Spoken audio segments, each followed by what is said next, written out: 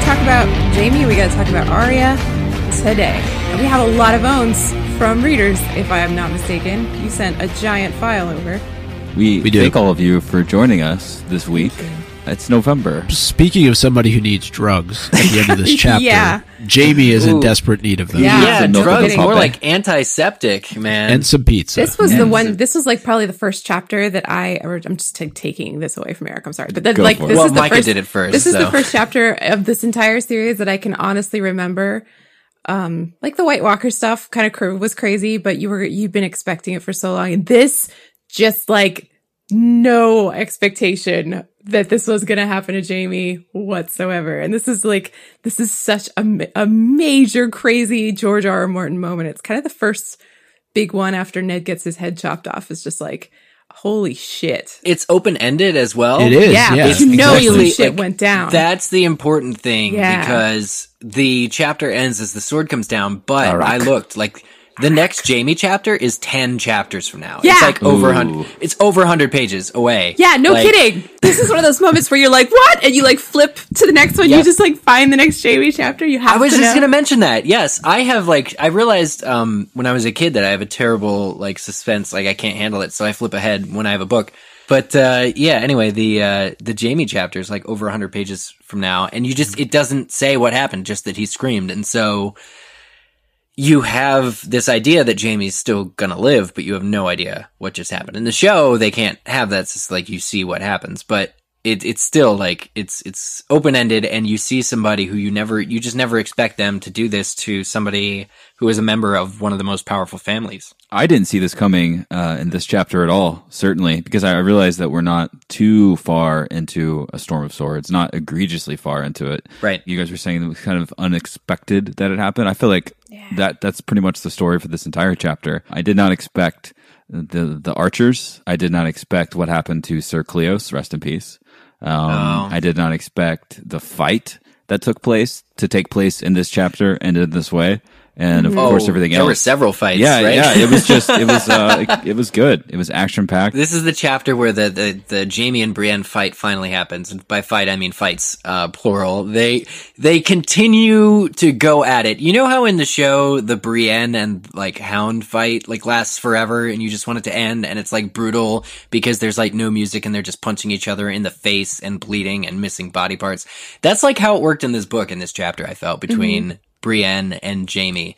Like, they're tripping over rocks, they're spraining their ankles, they're getting their faces kicked in, and then getting up and still jabbing at each other with their weapons. And it's really brutal, but like it's really well written to the point where you're just like, wow, he really wants to be free of her. She really is torn because she can't quite kill him.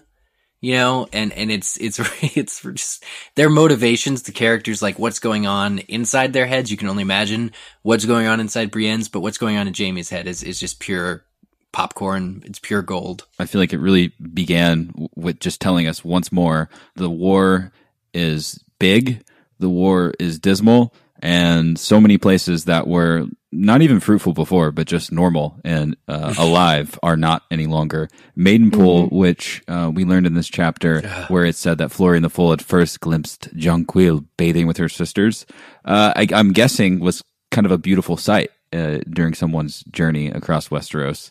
And it is literally plugged up by rotting corpses. Enough human corpses to make a body of water in the natural world a different color and a different consistency. And that's what's happening right now, and that's what they're writing by. Gross. Yeah. Yeah. I was just going to say it's a missed opportunity. I can't recall Jaime using one of the corpses as like a shield. It's like people Kool-Aid. It's like people tea. Oh, no, you're right. Like they just happen on this. I mean, when you get to this area, I imagine it in my mind's eye as being like this middle of the country, like they're on their way to King's Landing or wherever, but just like wetlands and plains, and it's the same place that Arya basically is. And you have to take care because if you make a noise or if you stumble on a building that looks abandoned, but it's not abandoned, you're immediately faced with trouble from all sides. That's sort of the unique thing about these two chapters, is that they do parallel each other in a way, in that both of them are on the road trying to get home to the people that they care about the most, and yet they're both going through these lands that are completely devastated by the war. And in these other chapters, a lot of times we're spending time with characters who are safe, right? If we look at those that we spend time with in King's Landing, maybe danger is, presents itself to them in different manners, but when you're reading through a point of view chapter from Jaime or from Arya, they're actually seeing the results of what's taken place. They're actually seeing how the common folk are dealing with the battles that we've just heard about, in other chapters. Yeah, they're not holed up in some keep somewhere. Like, Tyrion is, Catelyn is, I guess Sam is on the road, Arya's on the road, and Jaime and Brienne are on the road. We get some really solid backstory again, just sort of inner monologue of Jaime when he makes the I want to say foreshadowing joke, even though that's not a real phrase, but he's like, "Care for a bath, Brienne?" And it's like, I know about. I was baths. kind of expecting it to be this chapter, yeah, where they kind of in the bath, but I realize it's spread out a little bit. But I mean, considering we got both the fight and the cutting off of Jaime's arm, like in this chapter, I'm surprised that they happen so close to each other. But I think it's to set the tone of like, who are these guys that Jaime's with, and who are they really truly serving? It's clearly setting things up for the rest of the book. I liked two particular things that go through Jaime's head during this chapter. One is when he's like, the way that the fight turns when he first starts fighting Brienne.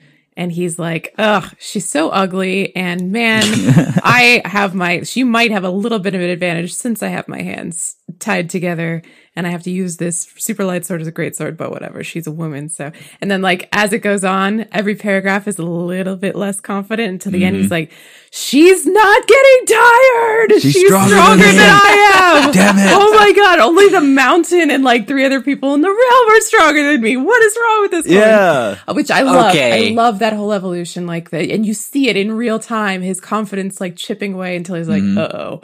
I'm in Great trouble. John Umbers, Arthur Yeah, Dayne. 2 Cleganes, maybe, but then like also a woman, like what the? And then my other favorite thing about Jaime's mind in this chapter is when he talks about the fact that if he were to encounter Arya and Sansa, he would totally take them back to Riverrun because he thinks it would be funny. Like he's like, the idea of me keeping my word is way more amusing than the idea of doing what everybody expects me to do, which is to totally break my word. Whatever I think it'd blows be your guts up, hilarious. Yeah, it's like I think it would tickle me to take those girls back. Like I love that. It's just like pure Jaime arrogance. And backstory there too. I mean, when he's recalling specifically those moments when he was with Cersei and he got caught by his mom. Lady Joanna. Where his mom was, informed on what he had been doing. She was pretty horrified by it. And then, he just mentions not more than a few sentences later that not too long after his mother finding out about what happened between Cersei and Jaime, that Tyrion came along and ended up killing her. So, right. There is a lot, Zach, to your point about this inner monologue. And even before that, he has a moment where, he's looking around, seeing everything that's going on or that has taken place around him. And he notes that all these burned lands remind him too much of Eris. So Jaime, he pivots, right, as we move forward in the story. But yet these moments, you start to think that there's something about him that could potentially be redeemable if, he's looking around, he's seeing all the devastation and destruction, and yet he compares it to a king who he had no remorse for whatsoever and was easily able to murder because of what he did, or what he had the potential to do. And so, Kate, you brought up the fact that he jokes about returning Sansa because, hey, that's not what anybody would expect me to have done. But at the same time, he still has moments of being a douchebag. And so that's why you can't completely side with him at this point. It's a process.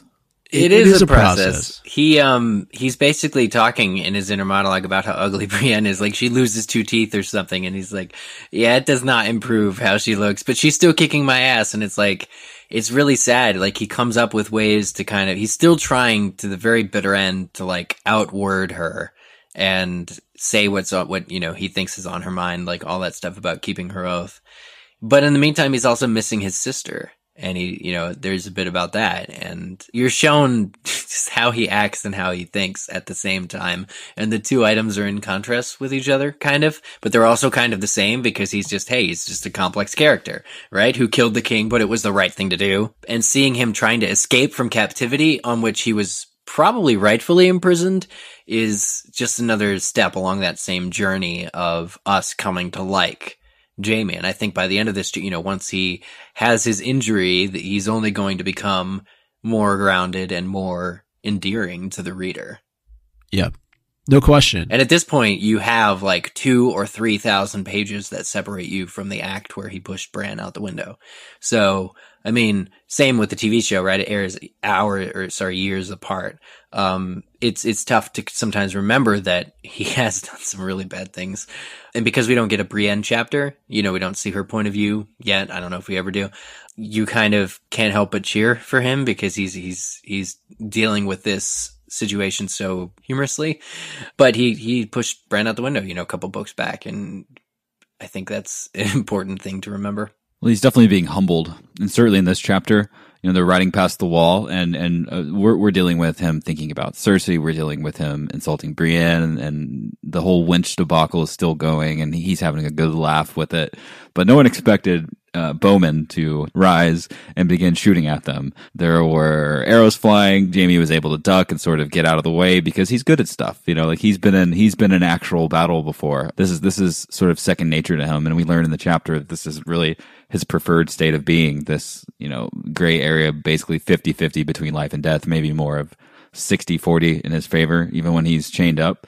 But Brienne is hit with an arrow in the back. She's hit with an arrow in the leg. And in that moment, Jaime, when he sees her, he notices, and George, permitted it to be written in the book. So it's important that she didn't even flinch necessarily and didn't even notice it. Like, she starts charging and yelling Tarth, really, really getting into it. She does power squats. That's why. She does kettlebells every morning. It's part of her ritual. Yeah, exactly. And she's vastly prepared for this.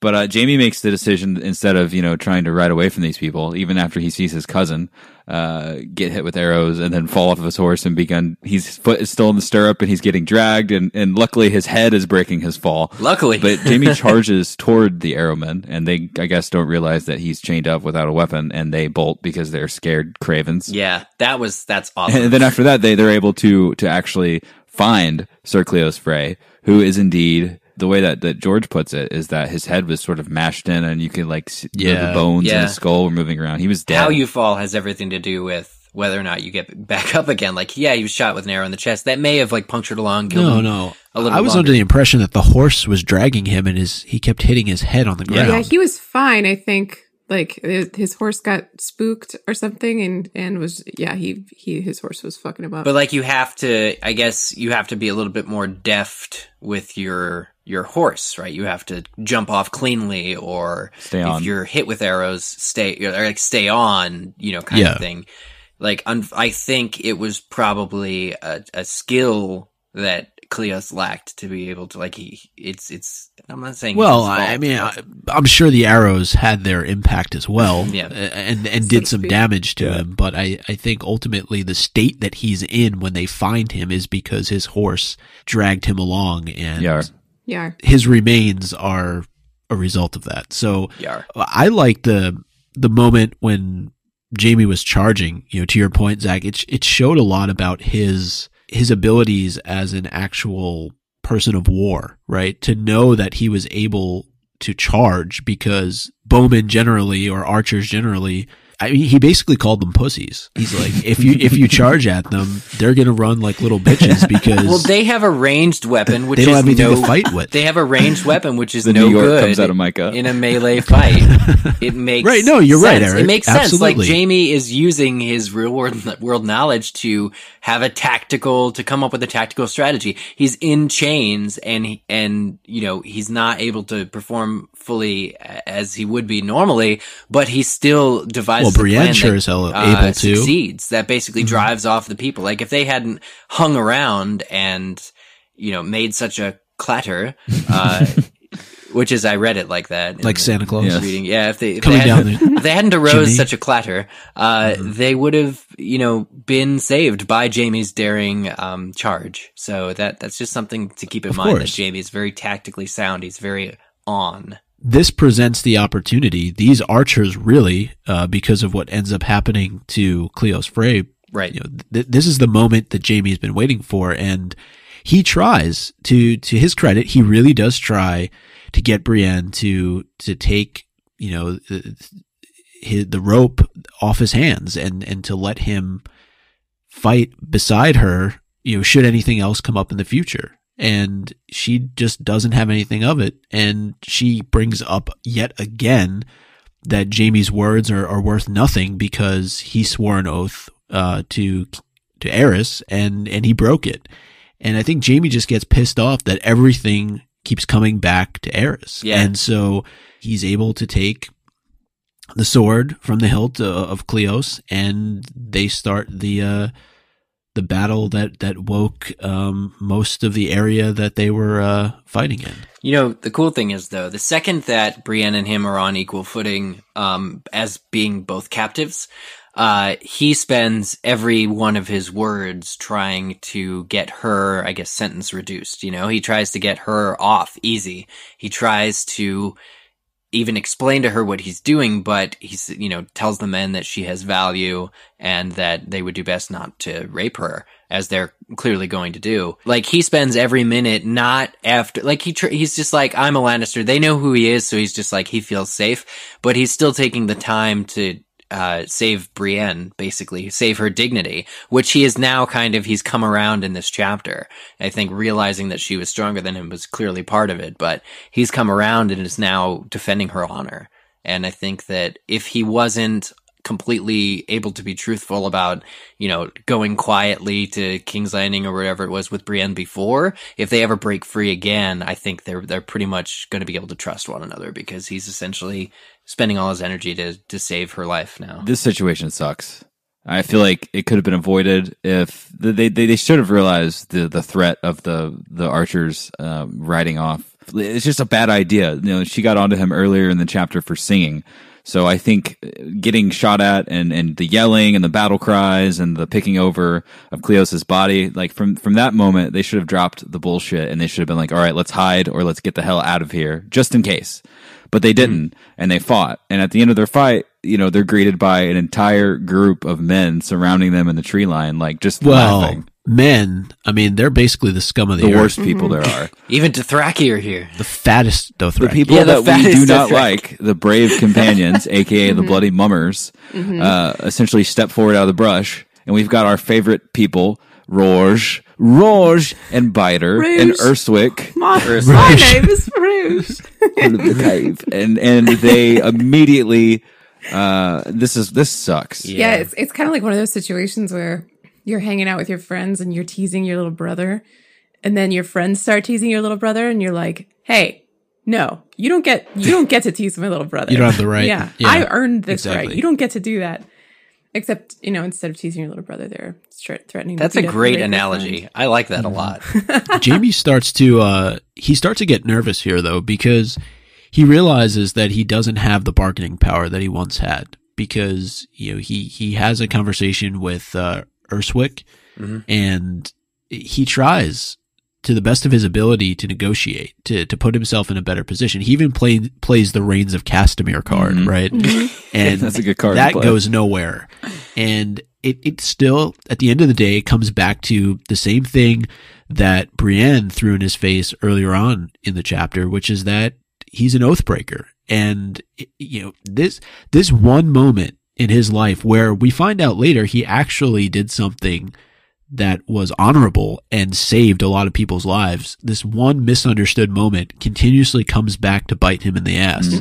And he says it. It always comes back to Aerys, and that's why they don't trust him. And so now he's taken before Vargo Hoat, who's this slobbering, disgusting human being who is now in charge or in part charge of Harrenhal. Lord and, Hote. One of the more disturbing things I think about this chapter is, we've always known sort of the Northmen and the Starks to be these honorable people, and yet here you have this group of bloody mummers who have sworn allegiance to Roose Bolton. Yeah. And that doesn't bode well, at least from you wouldn't want to have these people fighting on your behalf, I don't think. I still feel Right. a little bit safe, though. I feel like the foreshadowing to them being horrible people that are possibly oathbreakers and siding with the Lannisters isn't there quite yet, because these guys don't even listen to Brienne's commands when she's basically quoting the mother of their king in the north that they're serving. king in the north. They're ignoring her as well.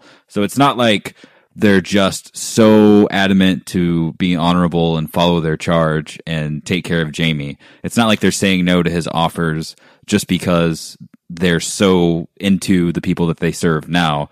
They're just horrible people. So I feel like if this would have been even a group of Boltons, we would have had more of a problem with the Northmen being terrible. But since it is the Brave Companions, and since we've already learned so much through Arya's point of view that they're just really horrible, shitty people and will do anything no matter what, and that they rape and pillage the countryside anyway, I feel like it's a little less of a blow to the North than it could have been. I just want to say that what Micah was talking about too, about that one moment where Jaime broke his oath as being forever like dooming him. I just hope that the same proper mistrust is paid upon Walder Frey after he infringes upon the rule of hospitality, right? The unspoken rule of hospitality. Yeah, we know that's going to happen later in this book, but I just want to see Frey crumble for the same reasons that Jaime is like, he's held accountable, not just with a bad name, but where he can't even get a word in edgewise because of something that he did.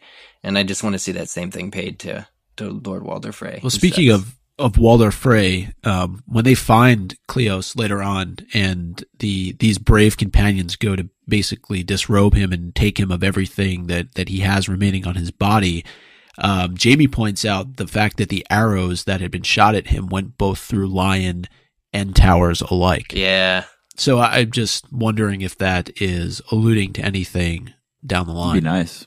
And so this chapter wraps up with Jaime and Vargo Hoat, and a bit different from the show because we know that they invented this character called Locke, right? Yep. Yes. Yes. Yeah. Who's going to end up being Bolton's number one man, right? He basically takes on the role of Vargo, but Vargo is much more sinister in my opinion. He's as I mentioned earlier, sort of this slobbering, disgusting Hop the golden excuse Capital Rock. for a human being. He has a lisp. Literally. He does, but more so, I think he just slobbers, and so he's a bit like a feral dog. And Jaime tries again to negotiate a bit here with Vargo, but Vargo is having none of it, and he specifically says that he wants to give Tywin Lannister a bit of a message. a message. Yeah, Yeah. Method. Here's the, Jaime says, he will pay well for me. You know it, meaning his father. And Vargas, oh yes, half the gold in Casterly Rock I shall have. But first, I must send him a message. Sunlight ran silver along the edge of the Arak as it came shivering down, almost too fast to see. And Jaime screamed. What a way to leave us. Thanks. I love that, what happens just before that, where it says he was a Lannister of Casterly Rock, Lord Commander of the Kingsguard. No sellsword would make him scream, but then he screams. That's how you know what makes some it crazy terrifying. shit goes down. Yep. Yeah. He's like determined specifically not to scream, and then he screams. Because I think it's a natural response. I think it's pretty fair to scream, to have that reaction to getting your unknown object cut off. I can't believe George made people wait 10 chapters. That man's sadistic. Like, he's just, it's the worst. We get to visit the place where I believe where they just were, because we got to see a little bit of the large Dothraki man, like on top of the statue, picking the eyes, cleaning Yes. the Yeah, jewels. and apparently they Exactly. took the breasts as well, right? Yeah. Well, I mean, why not? And in Arya's chapter, which we're moving to now, it's just, I felt like it was very unique and really allowed the travel and the passage of time to kind of flow freely. And I really enjoyed it because we got to see so much in one chapter versus there being lots of conversation in one place and then, looking forward to the next thing. This was it wasn't the same as Lem and Anguy and Tom talking to her, and then going to the inn and having their thing there. Like they went to a lot of places. One of them being where the Brave Companions had slaughtered people and made shit happen. So it was cool the way it flowed, and the whole time we just have this overarching concern of how do we find the, I don't know, just almost monolithic Lord Beric Dondarrion and Thoros of Myr. I feel like they're so much cooler in the books so far, rather than just kind of just being around as they are in the show. Like they're really, really built up, and we still at the end of this chapter have not met them yet. Yeah, they really have a good off-screen persona, or off, you know, where you Off don't page. see them, but you learn a lot about them. Off stage, yeah, persona off. I mean, Beric alone, just the amount of times that he's been killed by the amount of people, or all the accounts of Beric's death, but then Lem, who knows he's alive, is just like, no, you know, they hanged him, but it wasn't like he was totally still alive after that. Like, they didn't hang him all the way. And then, yeah, he was shot in the eye with an arrow, but you know, that's just Stabbed his by the eye. mountain, yeah. Like, people survive that all the time. It's like, we know what's really happening as a result of that really cool Yeah. scene. Was it Kissed by Fire was the episode? Where they think. finally meet him in the show, but it's just it's really cool to not know what's going on, and then to still see, like, Arya sees them talking with that woman as well, and it's just all very ominous. Who may have been mentioned not more than a few chapters previously. Oh yeah, But before we get there, I liked what you were saying, Zach, about the sort of the flowing nature of this chapter, because you also get a lot of backstory. You know, there's the back and forth, right, between Tom and Lem and Anguy. They're talking about Brynden Tully and the song that was created about him, basically about how he couldn't get it up. floppy Yeah. fish. Was it called the floppy fish, or was that just a major? No, they theme? called it the floppy Tom's fish. like, I only sang it once, all right? And he's like, a man who doesn't like music can't be trusted. Like he didn't have a problem with music. He just didn't like you for singing about his floppy wiener. Okay, I thought we were talking about trout this whole No time. way. It's just a nice change to go from the Bloody Mummers to this group of, Happy companions. yeah, they're fun. They're a little No bit, banners, no manners. but they're not Oh, as that's rude great. as the other guys. I wanted to say I'm a big fan of hearing everything that there is to hear About the goddamn children of the Yes, the forest. goddamn children of There the it forest. is. Yes, Finally. you knew it. Okay, so this place where they spend the night, this place called High Heart, where there's all these stumps, which is just sad. And it's apparently this place that was sacred to the children of the forest. And there's like this magic there. And Arya feels like this little prickling in the back of her neck when she goes there, even though it's like daytime. I really want to know more about it. It's just such a cool place for them to show up, right? I mean, you're going through these burned inns, through all these other, you know, woods, but they get to this place that has historical significance, but it's just a bunch of trees that's no longer there. And the magic is kind of still there, rumored Right. to still be I there. felt it. The hair up the back of my neck stood up. I felt it, Yeah, yeah. I felt it. And then in came a tiny little woman, a foot shorter than Arya and older than old Nan, With hair all the way down to her feet. all stooped and wrinkled and leaning on a gnarled black cane. Her white hair was so long it came almost to the ground. So, and I think I said Catelyn earlier. I think she's actually mentioned in the Tyrion chapter, right? When towards the end, when they're talking about the Westerling lineage. Oh, maybe. I'm thinking, like, I'm not connecting it to the Magi. Like, I'm thinking, like, is this a remnant of the children of the forest? Like, is this, like, somebody who's, like, I imagine it like a Lorax, basically. It's like, I speak for the trees that Yeah, are no of longer course. here. Makes sense. That's interesting, though, because when you classify them as being children of the forest, but are they in fact really children? I think it's stated that, like, was it Clash of Kings, that the children of the forest kind of, like, looked like children to, like, the first men, because they were, like, impish, or, like, I always imagine pygmies from, like, The Mummy Returns. That's what I always imagine. Like little Jigglypuffs. The second really no, nice. they're not like Jigglypuffs Sing at all. puts you to sleep. They could be.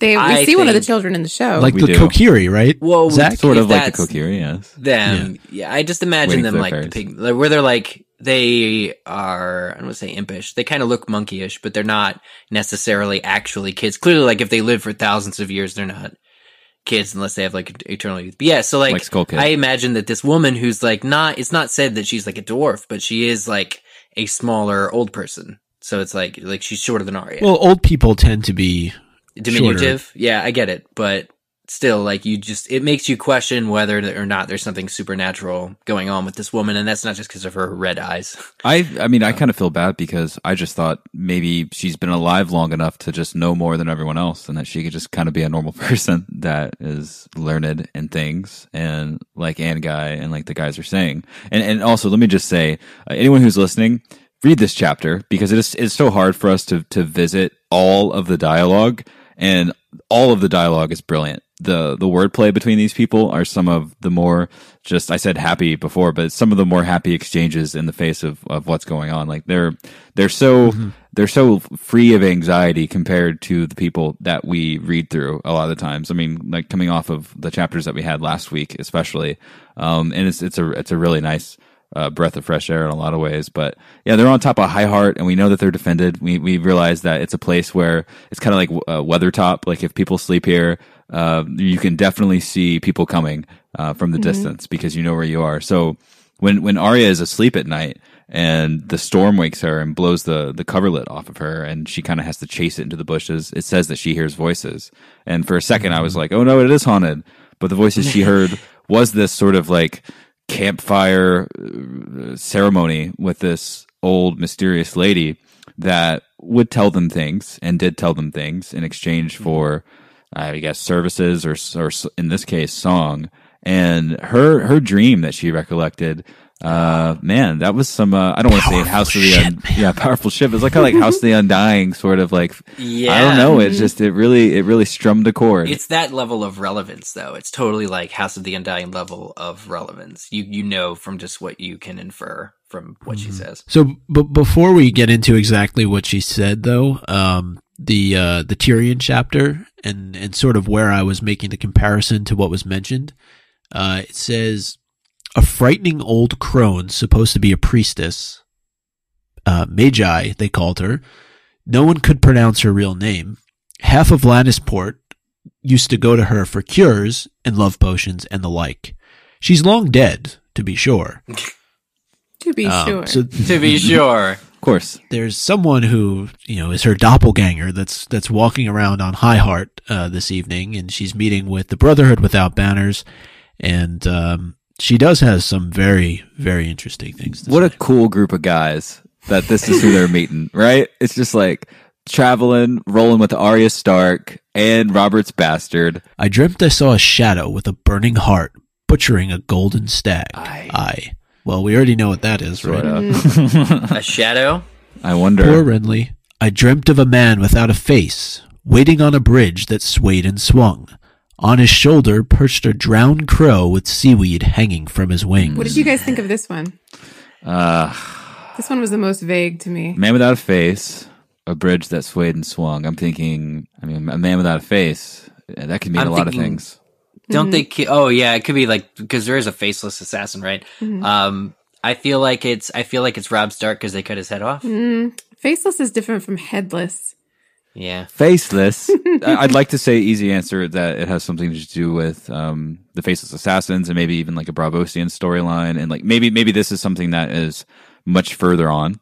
On his shoulder perched a drowned crow with a seaweed hanging from his wing. So maybe, yeah, like who's a drowned crow? The drowning thing says like Ironborn, but crow says Night's Watch. So it's like, I don't think the Greyjoys are fighting. But does crow mean Night's Watch? Because Darkwing's Dark Words is kind of a universal thing, and the Three-Eyed Raven is kind of its own thing, and it doesn't, it's just, I don't know. It's so, I bet you guys know, and you're just like, ha ha ha ha. I don't know. Yeah, a lot of you guys are listening are like, ha ha ha ha. Like, we know the first one is Melisandre's creature, right? And killing Renly. So like, but because that part of the dream is real, you can totally set a lot in store by what else she sees. You're just like, okay, this is going to come into play if it hasn't already. It is vague. I agree with Kate, and I don't even know, knowing what I know, that I could put a finger on it definitively. I mean, I have some thoughts about parts of it, but I don't know that I could get it 100% right. Yeah, same here. I'm not.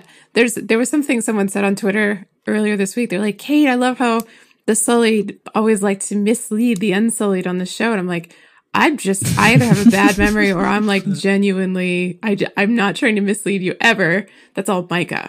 Micah does that. Right. Shit. That's Micah does it enough totally for all of us. I dreamt of a roaring river and a woman that was a fish. Mm-hmm. Dead she drifted, with red tears on her cheeks, but when her eyes did open, oh, I woke from terror. Ariel, Little Mermaid. Obviously. Definitely. That's a sullied one. That is a very sullied. Dead she drifted, red tears on her cheeks. You'll get there. You'll get there. Well, the Fisher House Tully, we know of only one woman who's in House Tully at this point. She's like the only woman in all of Riverrun. You know, it could be describing the aftermath of the Red Wedding when she's got red tears on her cheeks, like is like from the blood. Red Wedding foreshadowing. This middle one bothers me. Like the middle one, I don't have any. I like Drowned Crow. I'm like, again, Ironborn versus the Night's Watch. When is that ever going to happen? Maybe Theon takes the black. I mean, he has really. That's where he should. He's like no other option. I wonder what the state of stem cell research is in the. I would say it's low. Although Maester Balabar is working on the mountain, so we'll see. Oh, that's true. All this I dreamt and more. Do you have gifts for me to pay for my dreams? Which I love. Wanting money. She knows what her shit's worth. Exactly. She's got a value on it. This is the first thing though that connects, for me anyway, in the books, that connects the Children of the Forest to the Green Site, because she has had this dream at this place, which is this old Children of the Forest place. And she has these green dreams here, or like this foreshadowing dream.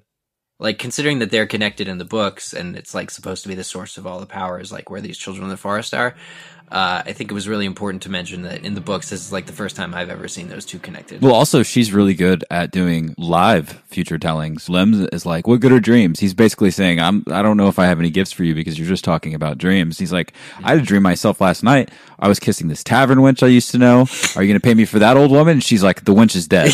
Yeah. Just to let you know. Let's put you in your place. Oh, Tom's 7 sons. Just working the countryside one day at a time. Yeah, and then they show up at Lady Smallwood's house, and I mean we can get into owns later, but I'll go ahead and I don't mind telling you, my own for this chapter goes to Lady Smallwood. Yeah, because she's pretty cool. She's like just a straight up nice ass person. She could be a total weirdo or like playing the game politically. She doesn't try to find out who Arya is. She's like, I know that you're highborn, and that's probably really bad news for you. So you can wear my kids' clothes because I really miss my kids. Like, how sweet. Thank you. Thank you for being like the most reasonably kind person that Arya will probably ever meet for the rest of her life. Aww. Lady Smallwood was nice. You know, she's asking Arya what kind of hobbies she liked, and Arya is just... I love Arya Stark right now. She's like, needlework. She's like, you really like needlework? She's like, is it restful? She's like, well not the way I do it. Not the way I do it. It's funny that you say that though, Kate, because later on towards the very end of the chapter, Arya and Gendry had just been fighting.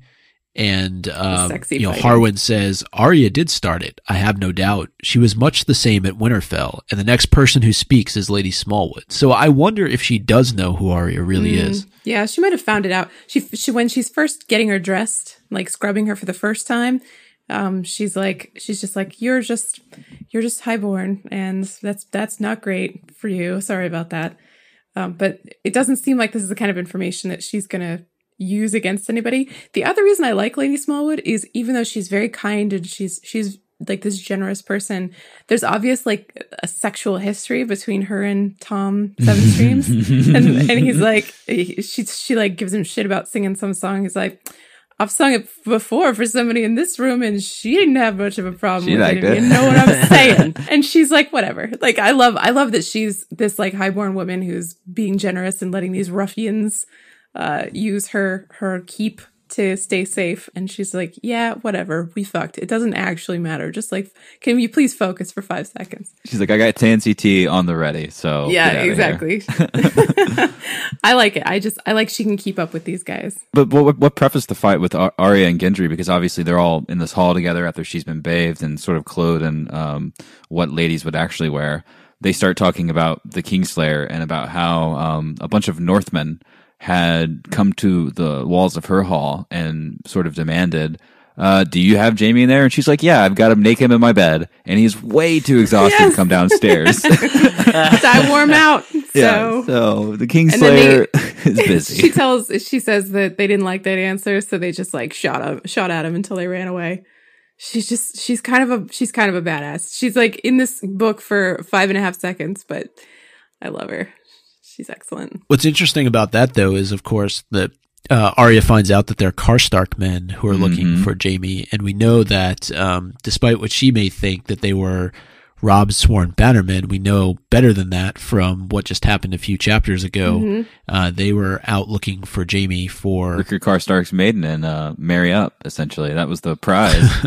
They're all on a hunt. I assume those men may have left before Rickard Karstark got executed. But this is where they start talking about how Jaime actually got free, and this is when Arya's ears perk up, because the rumor is that Lady Catelyn set Jaime free, and everyone there is just like, no way. Tom breaks a string, and strings are hard to find, all right, when you're traveling the countryside, and that's when he tells Arya to leave. So I'm wondering if, Harwin tells Arya to leave, and I'm wondering if maybe this is the moment where Lady Smallwood kind of put two and two together, and when she was out at the smithy with Gendry, like maybe they were like, yeah, well, she probably shouldn't sit here because that's her mom. And so that might be why they were okay with talking about it once she returned. This is the chapter where I start shipping Arya and Gendry super hard because, because they were almost boning down. They were like, I mean, she is 10 years old. She's 10. Like, they're not boning down. But it is this like super cute, like we're still these kids and we're gonna do some wrestling. And Gendry obviously cares about her a lot, and he's teasing her. He's like, "You look like a real lady." She's like, "Shut up." She's like, "You even smell good." And she's like, "Ah, boys are gross." And then they start fighting. Right. But I'm just like, there's definitely the way that fight is written. I'm like, I think that somebody's got a little crush on somebody else here. Oh. Well, see, I was gonna say it was almost like a Jon Arya moment. Part of it, the way that they were just, messing around with each other. It was brotherly, brother and sister kind of going at each other. Yeah, I agree. It's definitely, but that's why I say this is where I start shipping them, because I'm just like, maybe when she's older, like 11. What if she goes off and does all of her crazy stuff, and she comes back and she finds Gendry and they like get married, and it's like, they'll probably still be rowing that boat. Robert would be so happy. Yeah, right? Can I just ask though, how awesome was this part of the chapter where Gendry starts talking about Thoros and Myr and how he came in, and basically Gendry had to work on all these different swords because Thoros kept setting his on fire. Right. I mean, it worked. Like my master got so mad at him. Not that we haven't heard this before, but Thoros and King Robert were like best buds. Right. And they used to go out drinking on the town with each other, getting shit-faced. Drinking contests. Yeah, I mean, this is the kind of shit that's just so awesome. And going back to your point at the very beginning when we started talking about this, about like how just free flowing and so much of a change it is from the other chapters that we've read, and you just get this awesome backstory. Like Thoros and King Robert, they used to kick it back in the day. Not even back in the day, like not too long ago, a couple books ago. Yeah. So I mean, I just like that. It's the differences of people. I mean, we enter the world of Tyrion and the like, and in a lot of cases, these are highborn people with privilege and money, and they want for nothing. And you've got Lysa, who's essentially the same thing's going on with her, yet she has so many problems in her life, and it just goes to show, like, no matter how successful or wealthy someone can be, like, it really is truly an intrinsic state that you live in. And these people are rebels. They're on the run, constantly dealing with death and destruction, dealing with the constant threat of people like the Brave Companions coming upon them. And still, they're having better nights than any of the other people in the story. They're hanging out with Lady Smallwood, talking about the Kingslayer being exhausted in the bed. Like Arya's taking a bath. You got Gendry, and they're like playing outside, and they're singing songs and they're drinking ale. It's just a difference of the kind of people they are. Like, they don't need all of the riches and the halls and the power to be happy. Like, they're just happy being with each other and doing what makes them feel good. So I think that's why it makes us feel good from reading it, because we're experiencing people that are truly content versus people that are just trying to get more. And the fact that the two of them can just fight with each other, Gendry and Arya, and nothing serious comes of it, right? It's just fun at the end of the day, right? They come back and Harwin starts laughing up a storm because he looks at them. It's like two kids who were out in the backyard. They were messing around and they got dirt all over them. And it takes it down a notch from what we're so used to reading. And, Lady Smallwood is just this great person, even at the end of the chapter when she initially gives Arya, her daughter's clothing, but then at the very, I think it says something that she gets her son's clothing at the end, right? Because we know Arya to be this tomboy type character, but there's this really great moment at the end of the chapter between her and Lady Smallwood, and we learn that Lady Smallwood's son had died, Yeah. and Arya says that she's sorry, and that she's even more sorry that she tore the acorn dress that she was wearing when she fought with Gendry, and she says something that's very un-Arya like, in saying that the dress was pretty, and Lady Smallwood responds by saying, "Yes, child, and so are you. Be brave." And that, to me, that there's that moment that I think that Lady Smallwood knows there's more to Arya than meets the eye. Maybe she doesn't know exactly who she is, but I think there's just that true caring about a child who is in the midst of this war that's going on and wanting her to be safe. Yeah. Uplifting. Be brave, Arya. Be brave. So I wish to the rest of you, be brave in your owns. My Jamie own. Like, I feel like the obvious choice is to give it to Brienne because she rocks it. She rocks the whole chapter. She rocks it. I never do this. This is very out of character for me. But I think I'm going to give the own to Urswick because of the way he's like, Jamie's like rides up next to him. He's like, "Hey man, listen, I bet we could get you like a castle. Doesn't that sound nice?" And the guy's like, he's like thinking about it, for just a second. He's like, castles. "Lord Urswick has a nice ring to it. My wife would have liked it, but it's too bad I killed her." Yep. And Jamie's like, "Yeah, and some gold. We could get you some good lands." And then Urswick just backhands him and doesn't even care. They're just riding. There's two men riding alongside each other on horses, and he like takes his hand off the reins and just slaps the dude to his left carelessly. And that's when Jamie starts to be afraid because he's like, this guy does not care about who I am. I have no power here. He's like King Theoden when he's still possessed by Saruman, and he like starts laughing. He's like, "You have no power here." It's super scary. So Urswick kind of gets my badass own. Wow. Own to Urswick. I'm going to make mine easy. It goes to Iraq. Okay. Oh, yeah. Inanimate object. Wouldn't be a complete episode without one. I'm going to give my own to the fat Dothraki man for consuming so much stuff that he has a non-toned physique like all the other Dothraki that I've seen. They're all, Fair enough. You know what I'm saying? Like, he's been traveling the countryside and still found a way to engorge himself on the spoils of war. So good for you, buddy. You got across the narrow sea, and now you're just living it up in like the non-desert lands. Good for you. Yes. My own for Jamie chapter.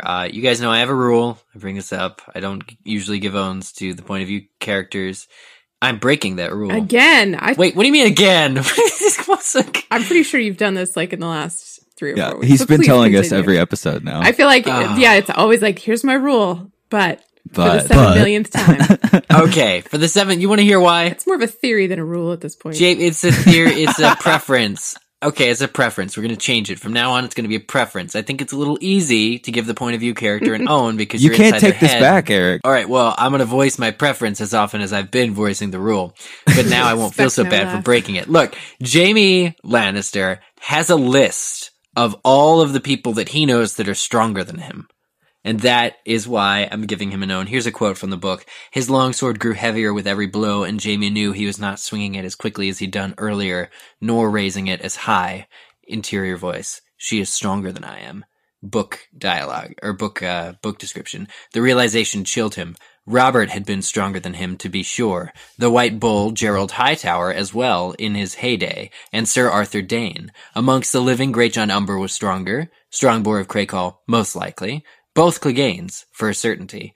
The mountain strength was nothing like human, And then he says, but not this woman, she's stronger than me. So, just in general, if he were fighting, say, a masked man, and he didn't know who it was, but that person was stronger than him, like, he can rule people out. Like, he can identify a swordsman by their speed. And I just think that's a really awesome trait to have. Yeah.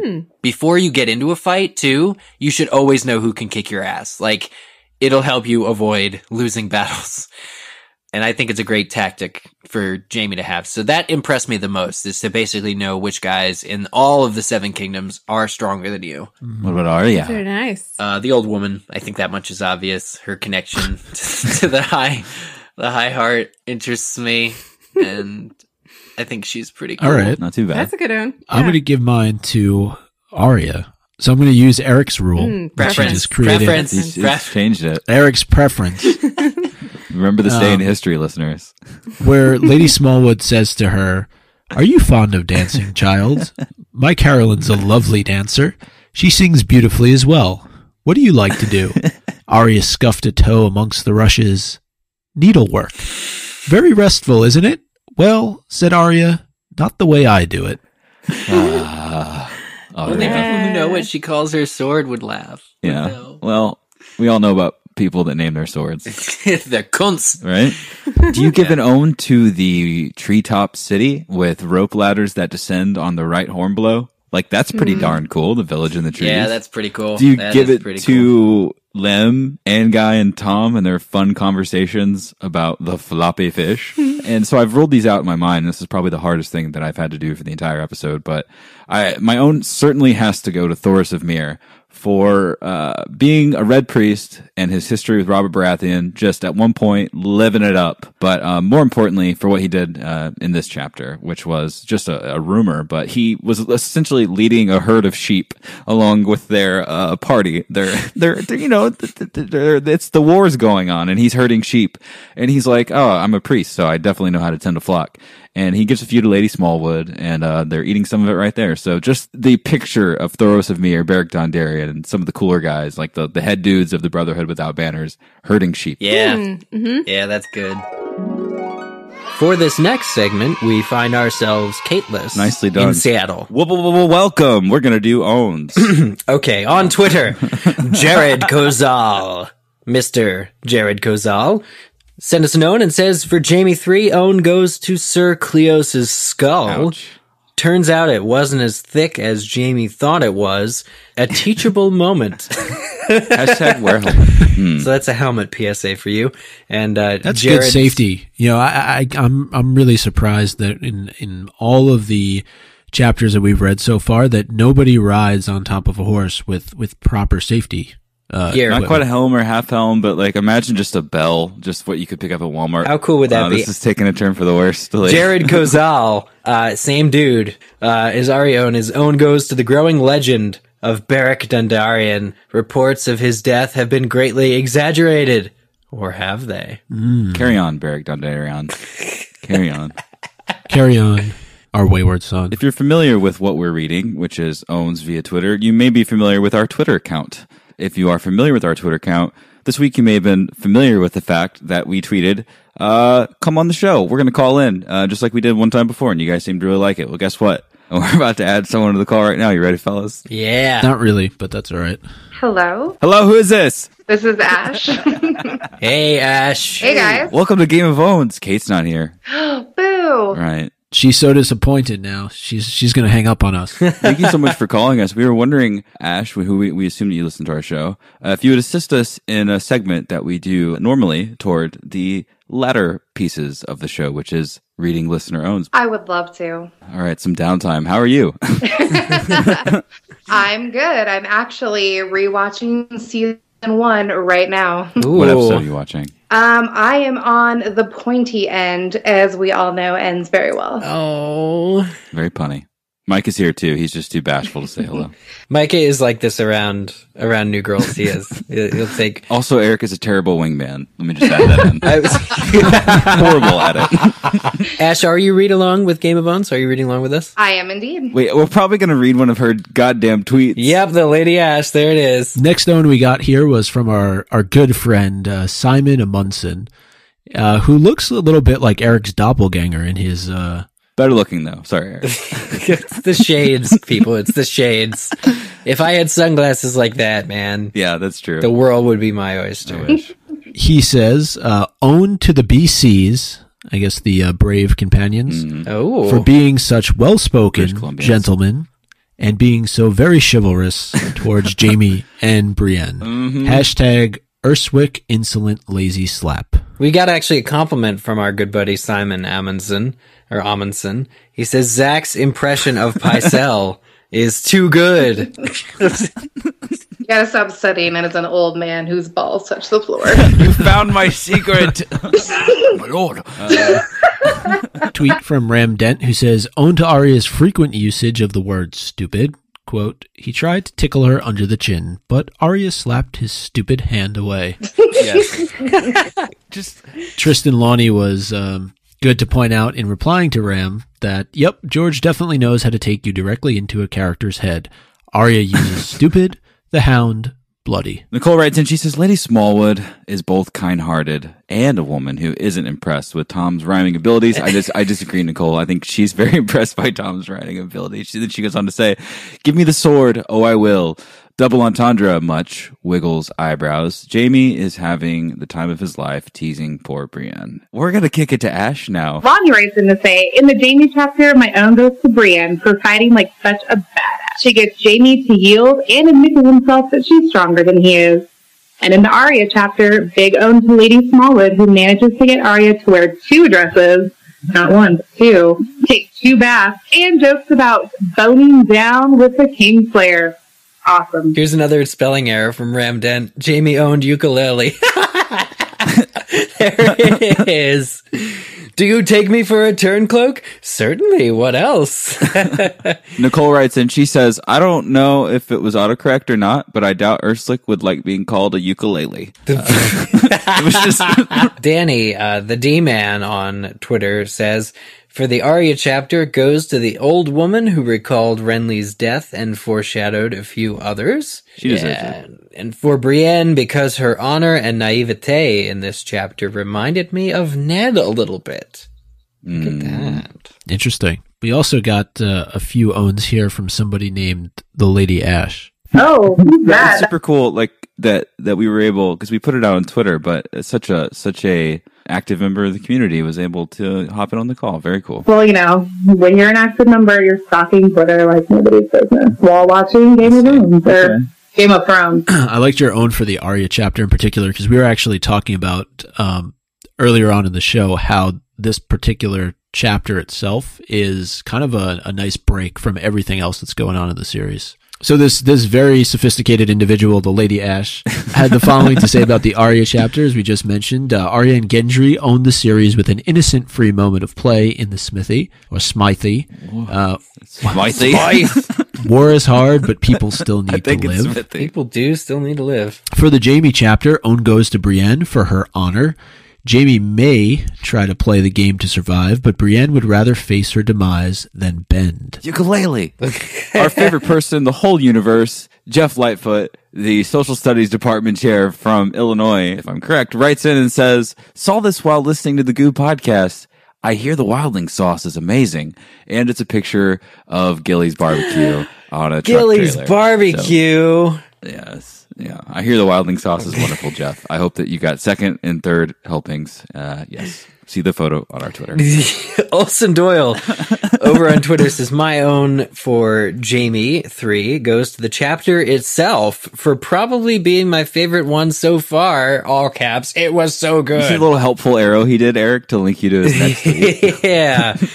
Yeah. Hyphen, Except hyphen thing. Twitter delineates backwards. So he's actually leading into somebody else's. But anyway, Olson Doyle, my own for Arya, insert number here. I believe it was 3, goes to the Brotherhood Without Banners for being so much better in the book than in the show. What do you think, Ash? Yes, definitely. Well, I mean, is anybody going to argue that the show is better than the book? Certain places, maybe, but What a perfect opportunity to say, hey, Ash, read another own for us. This own comes from Shelley Bagchi. For Jamie 3, I have to give it to Jamie for coming up with the story about the Sapphire Isles and saving Brienne from being raped. He does care. We heard from Brienne of Tarth, we did. We did. which always makes it a great day, in my opinion anyway. I'd agree. Because she wanted to play games with us. She said, time to play What If with Game of Owns. What if Tywin had been successful in marrying Cersei to Balin and or Theon? Hashtag discuss. Ghost Snow says, Balon and Theon mysteriously end up dead with Jamie-sized stab wounds. Tywin crushes Iron Backlash. Jamie-sized stab wounds.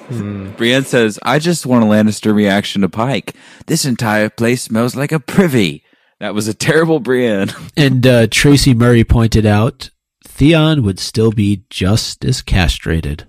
Yeah, Oh, well, Eric. it's actually like that's a big deal. If you're unable to consummate the marriage, right? Everybody talks about it. Every wedding has a bedding, That's true. but it's a big deal. I guess the whole reason people get married is to, continue a line. We did get some love from @BlackEyedLily, our friend Susan Stacy on Twitter, who said, "I love your unabashed enthusiasm over the chapters you're reading in this week's podcast." Thank you. I feel like that's good editing. It's like. Zach cuts out the normal 5 minutes where we're like, these chapters suck. Thanks to everyone who sent in their owns on Twitter and Facebook. And now we turn to the longer formatted means of sending us your owns, which is email. Though I guess technically, right, you could have it shorter than 140 characters. I like to keep my emails under 40 characters if I can. Yes, it's true. Your email carrier would be very upset with you, though, that he had to go all around in the snow carrying your letter when you could have just tweeted it. when you could have just... Yeah. But anyway, Ash, why don't you do us the honors of reading the first email? All right. Our first email comes from Nicholas, who says, "My own for Jamie goes to Brienne for truly earning Jamie's respect the only way she can, through prowess in combat. Putting her strength in the same thought as people like Great John or the Cleganes is both humbling and affecting." Yeah. She's so cool. That was me, nothing enough. The fight is what really cements their relationship moving forward. For Arya, my own goes to Lady Smallwood for both standing her ground no matter who knock on the door, and for making Arya wear one last fancy dress. Septa Mordain would be proud. Nick Hartley does not so. Which I think is like a typical email signature, like this actual established email signature, right? Yeah, every time he writes in, Nick that's what he Hartley does not so. Keep it up, That Nick. was awesome. Completely agree there. And I Well guess I done. didn't realize when I was reading it that will in fact be Arya's like last dress ever. Maybe. It's all trousers from here on out. Nothing but trousers and leather jerkins for me, boys. Here's an email. It's from Timothy Mulligan. He says, "My own for the next Arya chapter goes to GRM's epic foreshadowing. The Unsullied should write down the ghosts of High Heart's dreams and keep them in mind while watching the next season of Game of Thrones or while reading the next book, since the story is so different now. And I don't know if all these things will still happen in the show. Neither do we, Tim." And the final email comes from Erica, who says, "For the Jamie chapter, my own goes to Brienne of Tarth, of course." Of course. Of course. Of course. Who else Of would you give it course. to? It's a horse. I mean, it's Brienne. I gave her my own for giving Jamie a run for his money during the sword fight. I believe she now has a little more respect from him because of it. For the Arya chapter, the Lady of the Leaves got my own because she lives in the most badass tree house Yes. tree community ever. Who wouldn't want to go live there? Stay awesome, Erica. You stay awesome. That was good on. That like a whole situation reminds me of. Do you guys ever play Myst? The Yeah. tree, like the tree community in Oh, yeah. Myst. Like you have to take the lever and the pulley and the elevator up and the. I've always wanted to, or like on Kashyyyk. It reminds me of Robin Hood, Prince of Thieves. Yeah. Mm-hmm. If you would like to contact us, right, the way Tim, Nick, and Erica did, you can just type into your email to field contact@gameofowns.com. The two-field. Not the from field. That's from you guys. And plus, it'd be weird to see us getting emails from ourselves. I do that sometimes. Which does happen. Just to keep these guys on their feet. Thank you for coming and for listening and for being so nice and for staying in touch with us and all the people that listen to our show. I mean, what could we say? We don't have any golds or gemstones to give you, so we'll just keep making the show. And I'm following you on Patreon, so hey. Did you like chapter 2? I did. The images on the screen really caught me off guard because I was doing dishes. And I looked over and I'm like, did yellow leather just flash across the screen? Wow. And then there it was. And it was pretty awesome. My favorite, I think I just really started cracking up when you did the beer. Well, we hope that you enjoyed Eric's beer review, and when you leave us tonight, we hope that you watch it on repeat for the next 6 Thank you, seasons. Ash, for all of your support and supporting us over on Patreon. Oh, yeah, of course. Thank you guys for just doing your thing. It was awesome. And until next time, my new friend, au revoir. Yeah. Thanks so much. All right, bye, guys. See ya. Thank you. That was fun. That was fun.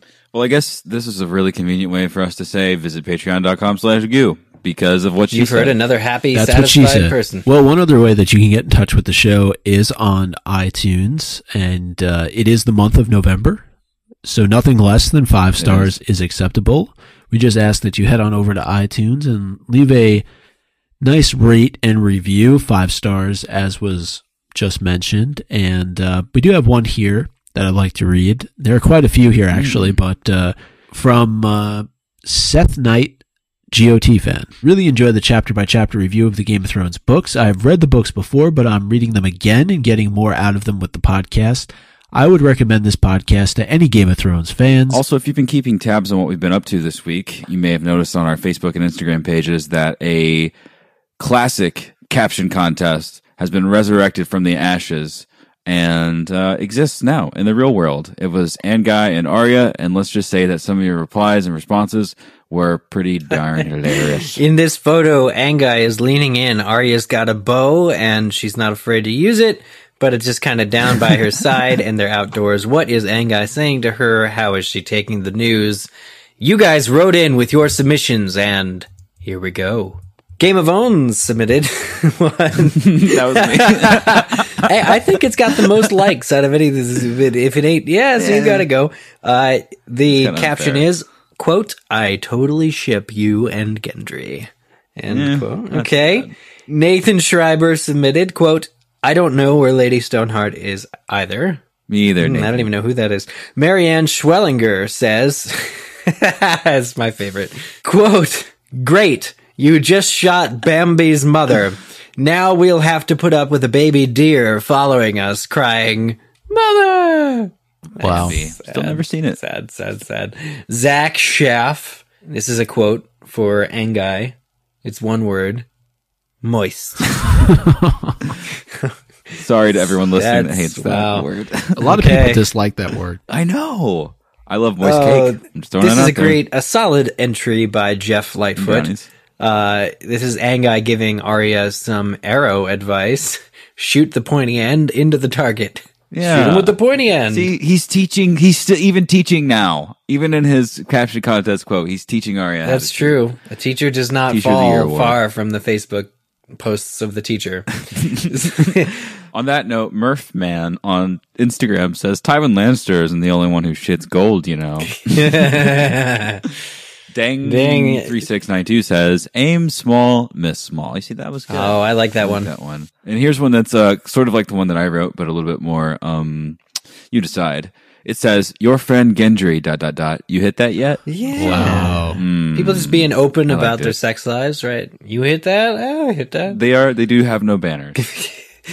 This one's great from Jay Ponster. He says, "Are you gonna shoot him or not?" Sometimes you just gotta don't overthink it.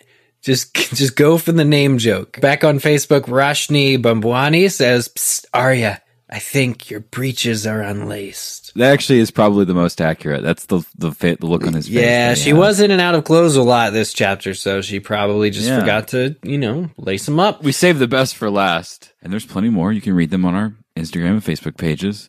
From El Kidder, best for last, Hodor. Ah. Yeah, Well done, see well what I did done. there? Gosh, I'm not used to having a trump card like the quote Hodor to Yeah. just play at a caption contest. In fact, that should be the new rule that is actually banned from captions. No way. That's the I'm easy banning button. Hodor from all the I see Game of this is Thrones. becoming though something fun that we can do. Maybe not every week, but we can certainly Yeah. include in on the show. Our listeners are very creative. We know that from all the owns that they send in, but they seem to be pretty good at captioning photos as well. Do what good people do and stay in touch with us through our pages all over the internet. It's pretty much /Game of Owns Everywhere. Everywhere. So how do we do this? How do we end the show without Kate? I mean, we've had another listener on that hopefully you guys enjoyed hearing, and I know that we enjoyed speaking to. What do we do now? We get ready because we don't have too much time before we have to start reading again. We have Bran and Jon on the horizon, and hopefully they're as good at the chapters as we just read. Because quite honestly, I mean, two very different chapters, obviously, in Jaime and Arya. One was quite enjoyable, the other not so much. Can I just ask a question here as we wrap up the show? Can you feel sort of the tone of the book and even the series really starting to change? And I know we've been through a lot, obviously, with the Clash of Kings and what happened at the end of Game of Thrones, but the entire series as a whole now is starting to move more into that dark area. Yeah. It's exciting. I'm looking forward to how this book develops, and I'm looking forward to sharing it with you guys. Seconded. Third season. It'll be fun. Third season. Make sure to join us next week, and to say hello in between then. We'll be around. Unless I catch the next train I like out of that here. ending.